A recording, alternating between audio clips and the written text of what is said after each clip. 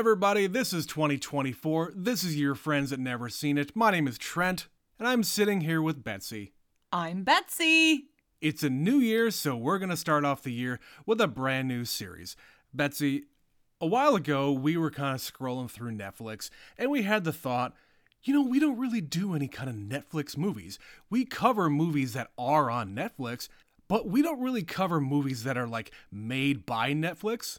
And for Netflix. The only ones that we have done up until this point are two movies that were nominated for Best Picture. The Power of the Dog being one from I think last year or the year before, and The Trial of the Chicago 7, our first episode ever.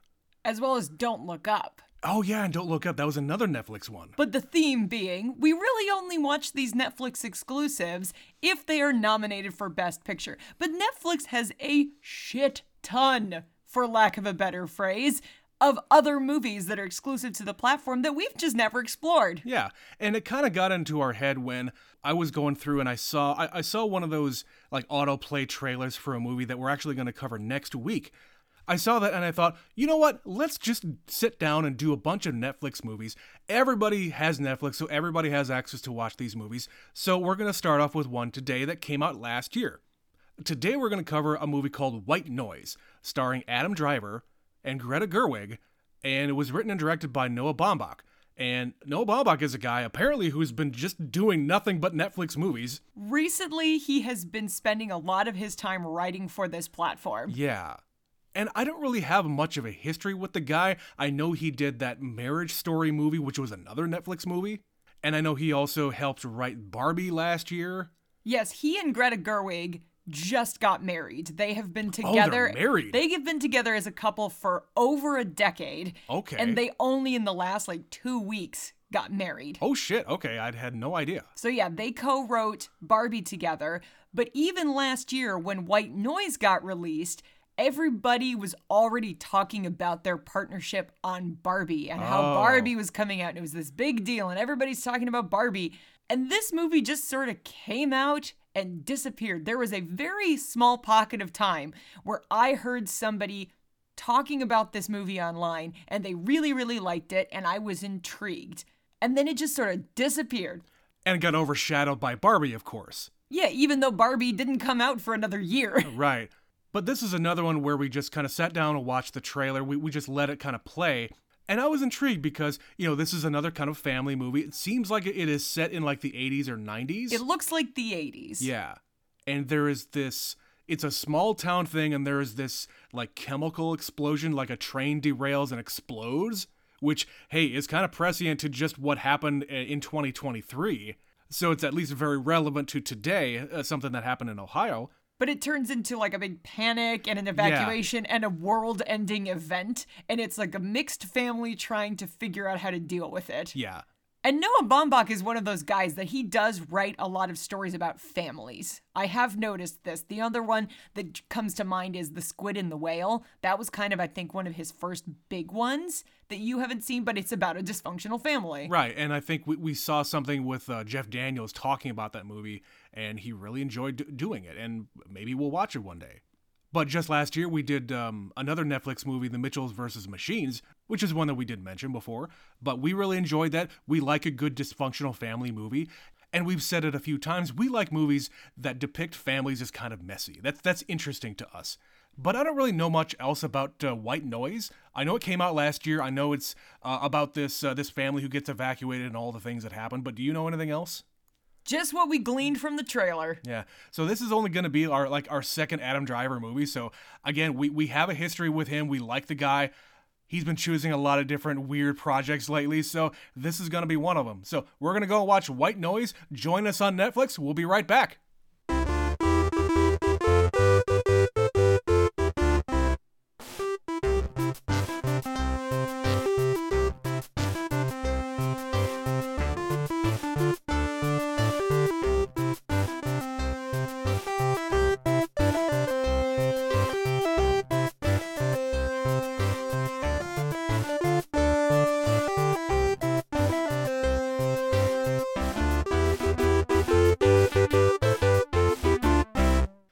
And we are back.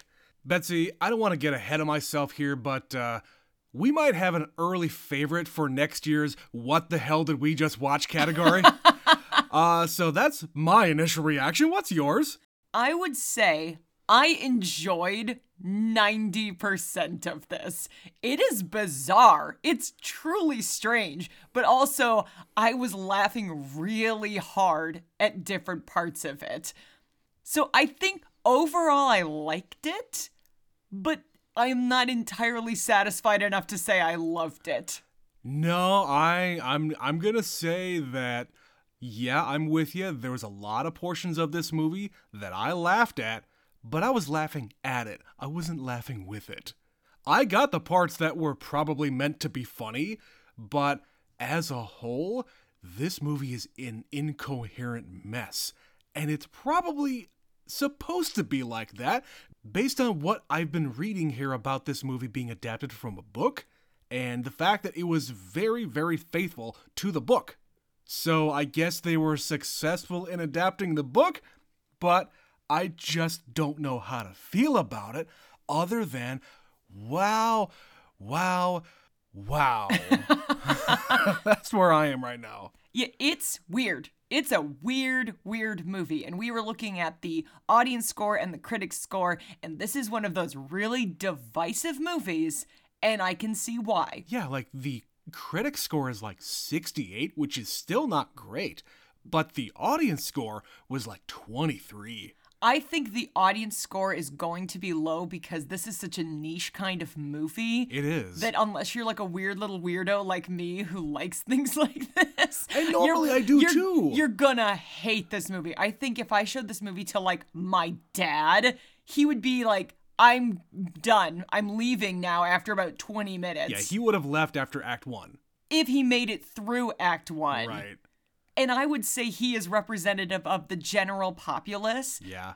But the fact that critics give this a 68 suggests that plenty of them enjoyed this movie. For what it is, and really all that means is all of the scores that the critics gave were above 50%. That's all that means. There was enough to drive up the average. Yeah, so I can see how even critics are divided about this movie because me being a critic myself, it's not like I was confused by what was going on. I got everything. But sitting here now, could I recite to you what the point of the movie is? No, I really can't.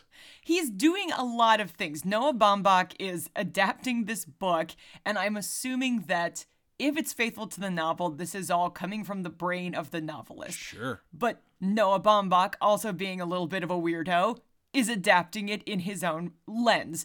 There's stuff here about the fear of death. There is stuff about Elvis Presley and Hitler and consumerism and mob mentality, like crowds for the sake of being a crowd.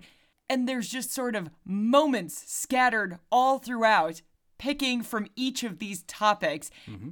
And there's a lot of quick editing. There's a lot of dialogue happening simultaneously where there's three conversations going on at once.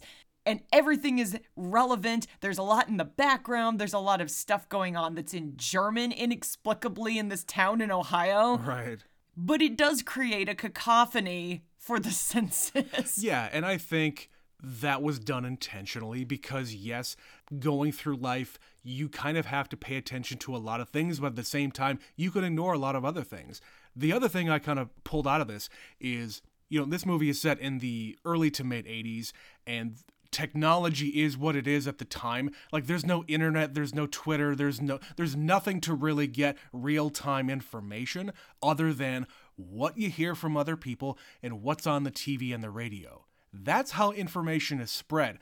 I think what the filmmaker is trying to say here, because I think the book itself was also written in the 80s, so he wouldn't have known about the internet. But I think what the filmmaker is saying is that misinformation and information that is just wrong just comes up naturally. It's an organic thing that just seeps out of people because they want to understand. They want to be the one that is figuring it out.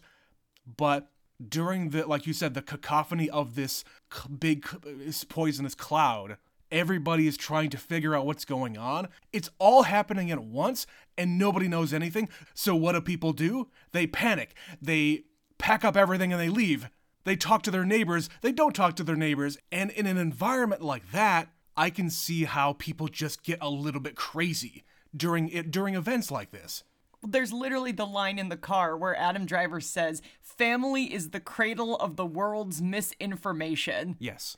And when they're all at the camp, their son just steps up and starts spouting a bunch of information, whether it is true or not. Yeah. Like, I don't think he actually knows what the hell he is talking about. No. But he has an audience that is ready to listen and captivated. And there's a few scenes like that throughout this movie where somebody gets up and is giving this speech that is just a bunch of bullshit.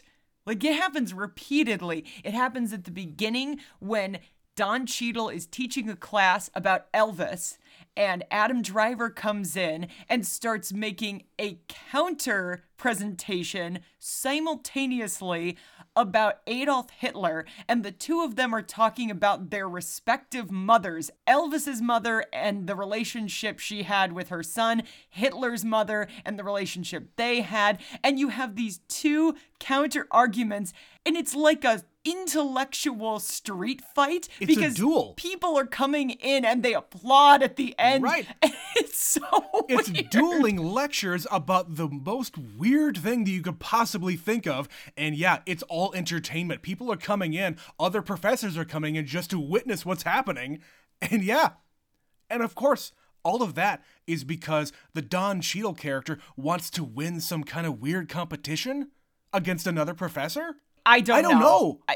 It's like he wants to teach a class about Elvis Presley and the cultural relevance and significance and impact of that man, but he can't do it by himself because there's like a grant or something. I didn't quite understand it, but he needs Adam Driver's help. He needs a spark. He needs a spark, and apparently them having a lively debate about Elvis and Adolf Hitler is the spark. And there needs to be this like dramatized thing about Adam Driver being in there and like just kind of teleporting around the room. And in one shot, it kind of looks like he is just kind of floating in there. The way he is standing, it conceals his legs. Right. He's always wearing a robe when he teaches, and it looks like he is floating through the air as he slowly rises. That scene is probably the weirdest and best scene, if you want to call it that. But again, all these little vignettes coming together do not coalesce into a movie. Well, there's another thing going on throughout the film. The movie starts with Don Cheadle teaching about crashes, like car crashes. Yeah, the evolution of car crashes in film. And a commentary on like tragedy porn and the excitement people feel, especially in the 1980s, when they put stuff like that on TV. And one of the other people who makes a bullshit speech is when they're locked in like a gym during this event, they've been evacuated, and there's a man with an RCA TV, and he says, "Are we not tragic enough? Why are we not on TV?" Yeah. And he's railing against the fact that their tragic event isn't tragic enough for television. Right. And why why isn't this being broadcast everywhere? Once again, he has an audience at his disposal, and everybody is just looking at him, watching him talk about nothing, and they applaud him at the end. And earlier on in the movie, there's a bunch of professors all sitting at lunch, and they're all talking about tragedy porn. They're not calling it that, but that's essentially what they're talking about. It's before the birth of that phrase. Yeah. And they're just kind of opining about, okay, this is why people are gravitating towards this kind of entertainment, because it is literally entertainment. We just don't know it yet in the 80s. But it's again that mob mentality that people want to be a group. People want to have someone to follow or fawn over or panic over, something to freak out about, down to even the way the movie ends. Like there's part 1, 2, 3, and then sort of an epilogue where they have an interpretive dance in the grocery store. Yep. That has nothing to do with anything. They're just sort of dancing to LCD sound system, because how else do you end this movie? But even that is commentary on what else is going on in the movie. Everybody is just doing the same thing. Yeah. They start the movie with a sea of station wagons, and everybody's doing the same thing, and the movie ends the same way. So there is structure here. There is just so many themes that he is trying to show us in parts 1, 2, 3, and the end of the movie, that it's a little overwhelming. So I feel like we kind of almost need to break it down into the 3 parts.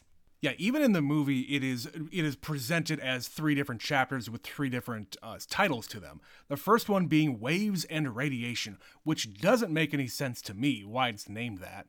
Did you get anything? If I'm thinking of anything, I think it's just, this is the way of life. It's TV, it's radio, because during this part of the movie, nothing has happened yet. Yeah. But it's just existence, I guess. And it's all of the things happening at the same time. Just existing in life. And you get the scene at I think, breakfast, where all of these like really, really quick cuts are happening and all these children have their own lines. The dad is reacting to what is going on. The mom is also reacting, but she's also doing things kind of in secret. She's taking the pill. But one of the kids sees her do it, and there's so many things happening here, but nothing is happening. And Waves and Radiation implies those are things that lead to other things. I guess. It's just cause and effect. And right now we're just getting the causes. We're not seeing the effect until later. Yeah, and we also get the setup of, thinking about death. Because at the end of this, mom and the dad are in bed together, and they're just kind of having their pillow talk. And they opine about, oh, I really wish that I would die first or you would die first because, oh man, I would just be lost without you. And they're just kind of competing to be more poetic about how miserable they would be. This scene was Shakespearean. Yeah. The way it is written, the dialogue is so like watching a play. It's poetic. Yeah, they are not talking the way people talk. And that's most of this movie. They're never just having a conversation. No. It's always, I have to talk about how my heart would hurt and it would be so sad and a tragedy and the world would never be the same if you died first and I had to live without you. Right. And like Betsy and I have had this conversation before. I am absolutely going to die before Betsy. Her family, they all live into their fucking 90s. I'll be lucky to get like 70, 80. You're too angry a man, and your family is riddled with lots of history. I take high blood pressure medication, I would know. So this whole first section of the movie, as we're talking about who he is, we find out she's on a medication. He's some kind of college professor. Yeah, and I love the scene of him coming home from college because he's just opining about all of the people coming in their brown station wagons, how they're all lined up for miles and miles, dropping their kids off. And it's, again, very poetic. And the whole sequence ends with the train crash. Yes. So it's a train derailment of toxic chemicals combined with a drunk truck driver driving like an oil rig or something. Yeah, it's an oil tanker. And this collision creates the next step in the movie, the airborne toxic event. So the first section, overall, I liked it. I thought part 1 was funny and weird, but not completely incoherent. Like, I followed it. It's just weird, so you have to be into it to like it. And I appreciate the fact that you are allowing this movie to be weird, but the through line from A to C is not there. I don't know how they get from point A in Act 1 to all the way to the end where Adam Driver is shooting a guy in a bathroom. We'll get to that. So the second part is part 2. Yeah. And part 2 is the airborne toxic event. And it is this long sequence of the train has crashed. They're watching this plume of smoke and they're debating whether or not it is a plume and what we call it. And all of this information is like trickling out and then changing again and then changing back. And you're seeing the effects of what they think is happening to the people there. Like one of the girls gets sick because one of the side effects is getting sick. Because it's the power of suggestion. They say, oh, well, you might get sweaty palms and vomiting. Right. And by the time she does that, she's working off of old information. They say, oh, well, now it's not sweaty palms and vomiting. It's a sense of deja vu. Right. Which is the completely stupid stupid description for what would happen if you are exposed to a toxic event. But then you talk about the power of suggestion. We also get this extra thing. I know I'm jumping ahead here, but we get this extra thing of her on the pill and this other guy on the pill, and she says something to the effect of, if somebody suggests something that is happening, oh, like a bullet is going towards my face, I'm going to dive out of the way. When in reality, they're just words. And the same thing with the guy. Oh, there's a plane falling from the sky. He's going to cower in fear. What is this power of suggestion? Like, what is he trying to say with this? I don't get that. I think it's the fact that people are looking for something to panic over or follow and pursue. It's the whole thing that he gives the speech about. Why did people gather around Adolf Hitler? It was to celebrate the dead and this and this and this. But at the end of it, he says, but first and foremost, above everything else, they became a crowd to be a crowd. It was as simple as that. And it's the same thing. Everybody's panicking. They're looking for a reason. Everybody is looking for answers and solution. And the power of suggestion is part of that. People hear, oh, I think I know a guy who has a cure for that thing over here. Right. So let's all go over there. Oh, we're being evacuated. Well, were they really saying let's be evacuated, or was it more like a tone thing? Like when the guy with the sirens is driving by saying there is something going on, leave your homes, evacuate. There is a deadly toxic cloud coming to you. They're all having dinner and mom and dad are like, what was his tone when he said it? Like, is it really serious? Do we really need to leave our homes?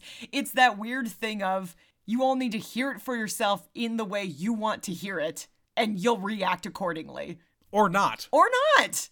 It's just, again, throughout the movie, very openly interpreted. Yeah. How that feels. And maybe this is just a thing about me being kind of a contrarian, where I don't really go along with crowds. I don't really conform to whatever the overarching attitude is about a lot of different things. Maybe that's just why I'm not really getting this. But there's a lot of points throughout the movie where they're demonstrating this too, and how it kind of almost doesn't matter what you do because you're gonna end up going with the crowd. There's the sequence at the camp where in the morning the sirens are blaring, they say, leave, you have to leave, you have to leave. We don't know why they have to leave. No. They are just all panicking and people being hit by cars, and they drop the bunny and he has to go back for it. And he finds a car. There's like a Range Rover, and he says, those people with the bumper sticker about guns, they clearly know how to stay alive. And he follows them instead of following what everyone else is doing. Right. And they go for a fucking ride through the woods and then a float down the stream, and they still end up with the crowd. Yeah. It did not matter. That entire sequence, it didn't matter what choice they made. They still ended up with the crowd. So there's a lot of that's a really good point. Predetermined destiny and human nature. Doesn't matter how you get there, you're gonna get there with everybody else. And same, the overall commentary about death. It does not matter how you get there, you're gonna die. Yes, we're all tentatively scheduled to die. Or at least one of them is. So yeah, this whole second sequence is everybody panicking. They don't know what it is. There's this vicious cloud of smoke and purple lightning and rain, and everybody, which was terrifying. And everybody is in awe of it.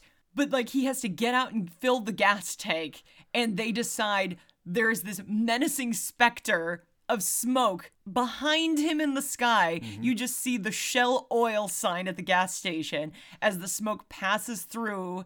And it's very effective. Like there are some genuinely like creepy, haunting kind of moments throughout this. But this time he spends filling the gas tank is enough to expose him, even though no one knows what they're talking about. They have, again, It's the power of suggestion. Clearly you were outside. Clearly you inhaled it.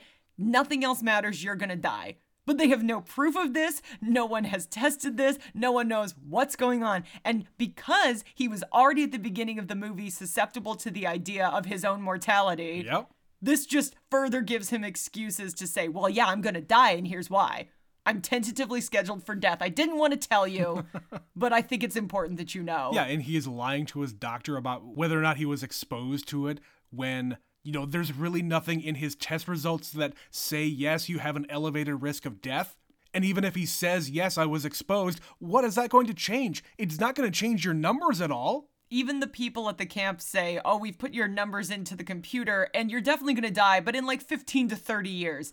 Yeah, because he's a middle-aged man. Right. It didn't tell him anything And new. I don't know if you got this. I kind of got this vibe about when he's standing in front of the guy with the computer in the shelter. The guy says, oh yeah, the computer says it's not really giving me any numbers. It just gives me these like symbols. It's like a bracket, and inside of the bracket is this red text, and I don't really know what it means, but it probably means you're going to die. Yeah, it doesn't make any fucking sense, but he just believes it. Right. You're extrapolating this bullshit because you've never actually done any kind of tests on this cloud or what the chemicals are. You're just guessing to have something to say.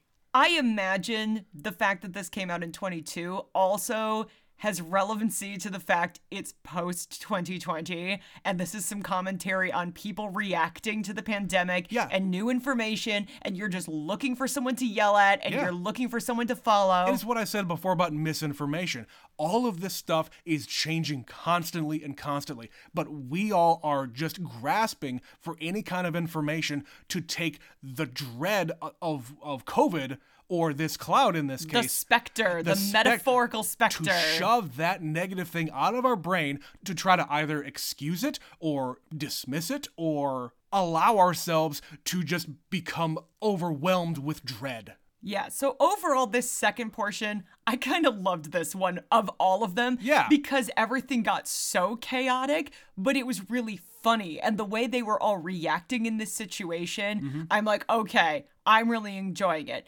Where the movie gets weird for me is we're not staying in this airborne toxic event. Eventually, they all get to go home. And they just cut from they're in a shelter, sheltering in place, to 9 days later, they get to go home and go back about their lives. They go back to their jobs, they go back to school. But then it turns into Dylar. Greta Gerwig has been taking this mystery pill called Dylar. And the whole movie, Adam Driver and the oldest daughter have been asking any scientists, medical professionals, doctors, anyone who they can ask. They take the pill to the cartoonish lab with all of the beakers smoking everywhere. The chemist. With the chemist, who was also drinking the Yoo-hoo thing with the straw coming out. And they're asking anyone who will listen, what is this? What does it do? And even when he takes it to the chemist, he finally gets his hand on a pill. Yeah. She says, oh, it's brilliant, but doesn't say what it is or what it does. She just says it's cutting edge. It's like top biology science that's coming out. But she just, what does that mean? Didn't seem to actually do anything. And when Adam Driver confronts his wife, she has to tell her story. In her way. And she has a condition that she doesn't want to divulge. And she says, this is what the pill is. This is how I got it. This is where it came from. But then we see where it actually came from. And it's like, what the fuck are you talking about? Because she says that it was a group of scientists doing a very top secret study about a pill that will keep you from being afraid of dying. That's called taking drugs. And it ended up being she was a finalist, and then they decided not to pursue it, but she forced the scientist to let her take it because she was desperate. But she had to convince him by sleeping with him. Right. Which is to say, this was just a scam. In my mind, this is how I'm interpreting this. There's a bunch of skeezy guys who put an ad in the paper to get a bunch of vulnerable people to come to them to try to give them money, and they give them pills. These magic pills, whatever they happen to be, they could just be pieces of candy like the guy was kind of intimating at. But the point of it was just to scam people out of money, and in this case, sex. It's also the placebo effect, though. Sure. The pills might not do anything, but they keep talking about the power of suggestion. Yes. And if you are being told to take this pill to make you feel better and not afraid of death, then maybe it will make you not afraid of death. And ironically, Trent, by the end of the movie, they are less afraid of death because the two of them are in that space together with this guy, and Adam Driver shoots him and then tries to make it look like he shot himself. and hands him the gun. And because the guy is not actually dead and wasn't shot in a way to kill him, he shoots Adam Driver. The bullet ricochets off his hand and it shoots Greta Gerwig. So both of them have like a near-death experience, even though it is like not really Very serious. minor. And the three of them load up into a car and go to this magical hospital. And by the end, they have a speech with a nun who's telling them about you have to have hope and believe something, because if we don't believe, who's going to? And the sun rises and they're just cured. Right. So- All these German nuns who apparently do not believe in heaven, but they do because if they didn't, then society would collapse. But what I'm saying is, inadvertently, Dilar Rama, which implies everybody around here is on Dilar. It's just kind of a fancy advertising way of saying it. The two of them are both trying to get this pill. They both have a near-death experience, and then they both discover hope at the same time together, and they're no longer afraid of death. So Yeah, and then they're just cured. They go home, they have, like, she has a limp, and, you know. And they move on with their lives Yeah. and have a dance in the grocery store. So You know, as you do. as you do. In Ohio. But the way they kind of give you all of this information in the third act is where I really struggled, because I was like, this is a really different kind of movie up until this point. Like, I thought we were going to have full-on world-ending, Yeah. what do we do to survive kind of movie. I'm on the journey with them throughout Act 1 and Act 2. You're introducing these characters. Then you have this big event that they have to deal with. But then they deal with it, and then they're left with their anxiety, essentially. You have this specter, this big-ass cloud that everybody's afraid of. It could kill you, it could be nothing. It's pretty damn scary, but really it is the specter of death that is hanging over everybody at all minute of every day. When in reality, you could have just ignored it and stayed home and been fine. Instead, everybody panicked and everybody went along with everybody else, and you probably caused more harm by going along with the crowd than you would have if you just stayed home. So I'm saying he had a plan. Like, Noah Baumbach clearly had a story here. I don't know who wrote this book, but they also had a story if it's adapted. And there are themes throughout. Like, I follow that we're talking about death this whole movie. Sure. We're talking about crowds and crowd mentality this whole movie. There is a through line from the beginning to the end. It's just the way we get there in the last act where it's kind of jarring after building up this whole thing, and then we just go right back to life. Yeah. And then it turns into this whole jealousy, and there are dyers and there are killers, and you have to become a killer. It's so weird that it just kind of comes out of left field. And then the three of them, when they're at this hospital, they have two gurneys, and they put the guy who's been shot twice in a shopping cart, which again, I assume is some commentary about commodities and grocery stores and consumerism, because it's just so weird. They keep going back to this grocery store too, and like the John Cheadle character, it's very subtle, but he only has white products, which is to say all of the packaging of these products in his cart are all white. There is one lane that is like Repo Man, where it's like Right. meat brand meat and Right. milk brand milk. And so he has white packaging and it just says potato chips. Or there's a white box and it says cookies. Cookies. But the entire store is full of name brands, and Sure. it is overwhelming to the senses. Like, it's Ritz and it's Brillo, and, you know, all the cereal brands are there, and it's very vibrant and bright and colorful. And the movie is beautiful. Like, the way Sure. they use an exceptional amount of color throughout, like even just the little thing with the girl wearing a green like visor. Yeah. Like, it's such a stupid thing, but they play with like the way the light reflects off of it. And it does look very 80s. It does. Down to like a lot of the fashion, a lot of the architecture, a lot of the interior design of a lot of stuff. It looks very 80s, and even some of the shots we were kind of pointing out while we were watching it, like, oh damn, there's a really like some interesting shots here, like really interesting lighting. The way it's framed, the way it's lit, Yeah. the colors, they really play with color a lot in this movie. So it looks really cool, but the thing in the grocery store is this vibrant setting, and then there is one lane of meat brand meat. Right, just the white. Why? Like, that, it doesn't get explained, and that is like a little bit of a glaring inconsistency. and I'm sure there is a meaning. We're just not getting I'm it. just struggling to understand what it is. Yeah, and like us sitting here talking about this, yes, I'm getting more out of it. I'm starting to understand it a little bit more and like where these through lines are. I'm not treating it as a movie. If I start to think about it as more of a book that is kind of illustrated for me, it makes a little bit more sense.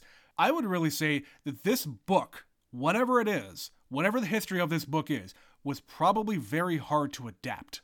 Because apparently there were like 2 other directors who were signed up to do this movie, but for some reason Noah Baumbach got it. So maybe there was some kind of stuff in the background where like, hey, I don't really know how to make this movie. I don't know. Maybe. I think he did a good job. I have been kind of split on his movies. I haven't really loved any Noah Baumbach movie. I like his movies. Like Squid and the Whale, I might have to revisit at some point. I watched it once and I thought it was not weird like this, but it is weird. It's a lot of vignettes and things. And by the end, I was kind of like, I don't know if I was into that. But I also watched it like 12 years ago or better. Yeah, and we did watch Marriage Story back when that was nominated for Best Picture. And I enjoyed that at the time it came out and haven't watched it since. But it was a kind of a weird semi-autobiographical thing of Noah Baumbach because he was also going through a divorce. To a degree. And the Adam Driver character in that movie was like very, very full of himself and thought of himself as a genius. So I don't know what's really going on there. But... Well, while you're on that, I will say I really liked Adam Driver in this movie. Yeah. I want him to do more comedy and weird things because as evidence from the times he has been on Saturday Night Live, he is completely game to play a weird little weirdo. Yeah, he is great at all kinds of deadpan humor because he can just keep that straight face. Like on SNL, he does all these really strange things, and I've never seen him like crack a smile whatsoever. He is so committed to his character. He treats the comedy as if he's a dramatic actor, which those are always my favorite because they're unflappable. Those guys will not crack. I don't believe there's anything when he is really believing I am this old man on take your dad to school day or whatever it is, and he's screaming at the class. That's a skit he did, and he doesn't break. Because he is like, I'm really this guy. And he does it in this movie where it's so weird, these speeches he's giving. He does this thing multiple times. I mentioned he wears a robe, like a graduation type robe. Yeah, I don't really get why all these professors are wearing that stuff. It's like an affectation. I have to look scholarly, so I'm gonna wear this while I teach. I guess. But he's also wearing these weird blue sunglasses. And he is shown straightening his glasses, but he doesn't just lift his hand to his nose and push the bridge of the glasses up. He has his sleeve inside of the robe and comes up through the gap in the neck hole and then pushes them up. And it is such a choice. Yeah. He does it 3 times. And it's not even like he is like using his hand to just push it up. He is using his head to like push down on his hand. He's going towards the hand instead of bringing the hand. He's going towards his hand instead of the hand going up towards the glasses. Yeah, it's a very specific, odd affectation for this character. And it means nothing. It means nothing, but you notice it every time he does it because it's so weird and specific. Yeah. There are other touches throughout this movie that are easy to miss, but so appreciated by me when I caught them. So when they're told to evacuate, they're the last family on the block to actually leave because they sort of debate going. And then they're screaming about how they're late. They've missed it, Trent. We are late to the party. We are late to the crowd. They back out of the driveway and he knocks over the garbage can in his haste to leave. Which at the time when it was happening in real time, I said to Betsy, man, I would love just a supercut from movies of people backing out of their driveway and hitting garbage cans or something to that effect. But the best touch, every single garbage can on the street has been knocked over, implying every single person on this street did exactly the same thing. Yeah. So that's what I'm saying. This movie is riddled with every human is just a human. Everyone is the same. It doesn't matter how original or unique or forward-thinking you think you are. You think you are. Yeah, that's the key. You will all end up doing identical human behavior. And that's really sad. I don't like that. But he's doing this multiple times throughout the movie. If you're paying attention, it is shit like that you notice. In the opening scene, they love when everybody is like moving into campus. They call it station wagon day. He observes that everybody is driving the same car and everybody behaves the same way. And he didn't tell his wife it was station wagon day, and she's disappointed because she's not looking at the station wagons. She wants to see what the parents are wearing. She wants to see what the outfits are. She wants to people watch. But they like seeing the shared mentality, the shared behavior. At the end of the movie, when they're having this dance number, there is an identical shot of all of the shopping carts going from the right side of the screen to the left. It is like a replicated shot in the grocery store. So it's all about conformity and human beings. And so the more I'm talking about it, the more I'm appreciating that stuff. Would I watch this movie again? I think I would, because I enjoyed, like I said, 90% of it. And now that I've seen it once and I know what's coming in that last third, I might be able to get more out of it. I think you're right. I kind of have the same attitude about whether or not I would watch it again. And now that I do know kind of where the themes are coming from, and then I know really what to look for, and maybe I can get a little bit more out of it. But coming out of it immediately afterwards, like, I still had a very confused look on my face as to what the hell I just watched. Oh yeah, Netflix does that thing where at the end of the credits, because we watched all the way to the end of the credits, it says, do you like this movie? Thumbs up, thumbs down, don't recommend, or whatever the choices are. And you're like, you shouldn't ask me that right now, Don't Netflix. ask me that question right now. No, it's I didn't like it, I liked it, or I loved it. But really my response is, I don't know. I don't know what my thought was at the time. They should really have like a sideways thumb, like, don't tell me yes or no. Sometimes I'm leaning towards yes, but it's not a no. You just need to give me I need to watch it again, sideways thumb mark. Well, either way, Betsy, I don't think we're going to be watching this movie again anytime soon. But before we get out of here, did you have anything else to talk about? No, I think I've pretty much covered the items that were most in the forefront of my mind. As I said, I would probably give this another go. We'll see what time does for us. Hell of a way to start our Netflix series. So I think we can probably end it there. So everybody, if you have seen White Noise, if you have any thoughts about Noah Baumbach and his entire weird persona, email us, neverseenitpod@gmail.com. We're going to read a couple of emails here, a little bit of a cleanup from last year. We've been busy with, Christmas and the holidays and our award show and launching a Patreon, which we'll talk about in a minute. But first, we are going to read an email from our superfan Stephanie that she sent us, the day before Halloween. She wrote us about The Exorcist. She says, "This is a classic, but I have only ever seen it once. Even though I am not a super religious person, demon/devil movies freak me the fuck out. My husband loves them because they actually kind of scare him too." When you're somebody who watches a lot of horror movies, which she does, you tend to become a little bit more numb to the experience, I think. Yeah. And for a movie to actually kind of freak you out, that does say something about the quality of the film. Yeah. She says, "That being said, this is not a terribly scary movie. There are some good scenes for sure. The effect they do with the overlapping voices is super creepy. Practical effects are almost always better than CGI. Overall, it is pretty good, and you can see where this movie spawned a lot of copycats or just inspired a lot of other movies." Yeah, I can see that. She said, again, this is very old, so. "Our spooky month is coming to a close." So she wrote of 4 different movies that she was seeing at the time. Fear Street Part 2, 1978, Hell House LLC, Hell House LLC 2, The Abaddon Hotel. That's a long title. And Under Wraps, which I assume is a mummy movie. Because why wouldn't it be? Why not? Why not? All of these were new to us this year. Under Wraps is a fun family movie about a friendly mummy. Hey! You did it! I did it! I've read this email for over a month. And she ends, "Love you guys and never scream it. Can't wait for Hanksgiving." Again, very old email. Thanks again, Stephanie, for writing us about that. Our second email is going to come from our friend in the Great White North, Mitch is emailing us about Apocalypse Now. He says, "Howdy, gang. I was inspired to watch this movie because of your podcast.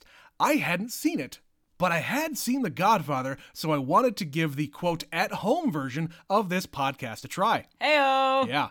I loved this movie, completely surprised me, and exceeded my expectations. I was supposed to watch this as a part of a lit to film class in college, having read Heart of Darkness. But the teacher decided to switch to a less violent movie after the Virginia Tech shootings of 2007. Ooh, yeah, that's a hard shift when you're Yeah. in the middle of teaching something. Sometimes you just need to make a pivot, though. Yeah, and in parentheses he said, "In its place, we watched a Hugh Grant movie." That is a pivot. We were left in a much better mood, yes.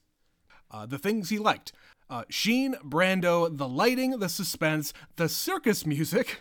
He said, "It kept my attention the whole time, a lot like The Godfather, so I'm not surprised." Next he says, I did take part in your online challenge of watching the X-Files scene. Betsy is right, it is totally ripped off from this movie. It cannot be a coincidence. Good catch on your part."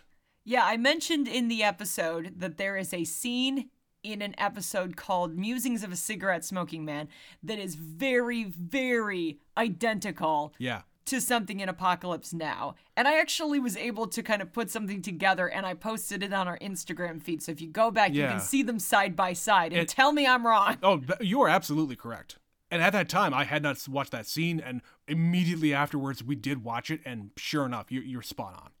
Mitch ends the email saying, "I'm glad I got this movie watched. I am looking forward to more inspiration from you two. Happy holidays, Mitch from the North Pole, aka Saskatoon." Thank you, as always, Mitch. Thank you, Mitch. Yeah, if you guys want to play the home game, it's very easy. Listen to our introduction, go watch the movie, and then listen to the rest of our episode. It's a fun way to follow along with something that we are also usually just experiencing for the first time. Indeed. All right, that is where we're going to end the conversation today. Again, guess what, guys? We just launched a Patreon. We have 4 new shows on our Patreon page. It is patreon.com/neverseenitpod. We also posted an episode last week. It is entitled Special Announcement, where we talk about each individual show and give an explanation of what we're doing. It's a lot of fun. It's a lot of variety. So stay tuned because we've got lots planned for that. Yeah. And speaking of staying tuned, make sure to follow us on our social media pages. We'll be posting some previews and whatnot about those episodes and the main show as well. So again, like always, email us neverseenitpod@gmail.com if you have any comments or questions about the Patreon, whatever. We're an open book. We're always here. And it's an exciting time to be joining, so you should definitely tell your friends about us. Indeed, 2024 is going to be a big year for Never Seen It. But that is it for White Noise for now. We're going to continue our Netflix stuff next Sunday. We're going to cover the movie The Half of It, which is a movie that I just kind of stumbled upon. I thought it might be really, really cute, and I wanted to watch it, so we're going to watch it. Kind of the inspiration for this entire thing in the first place. So until then, we'll be back to you next week with another episode of Never Seen It. My name is Trent. My name is Betsy. We'll see you then. Bye.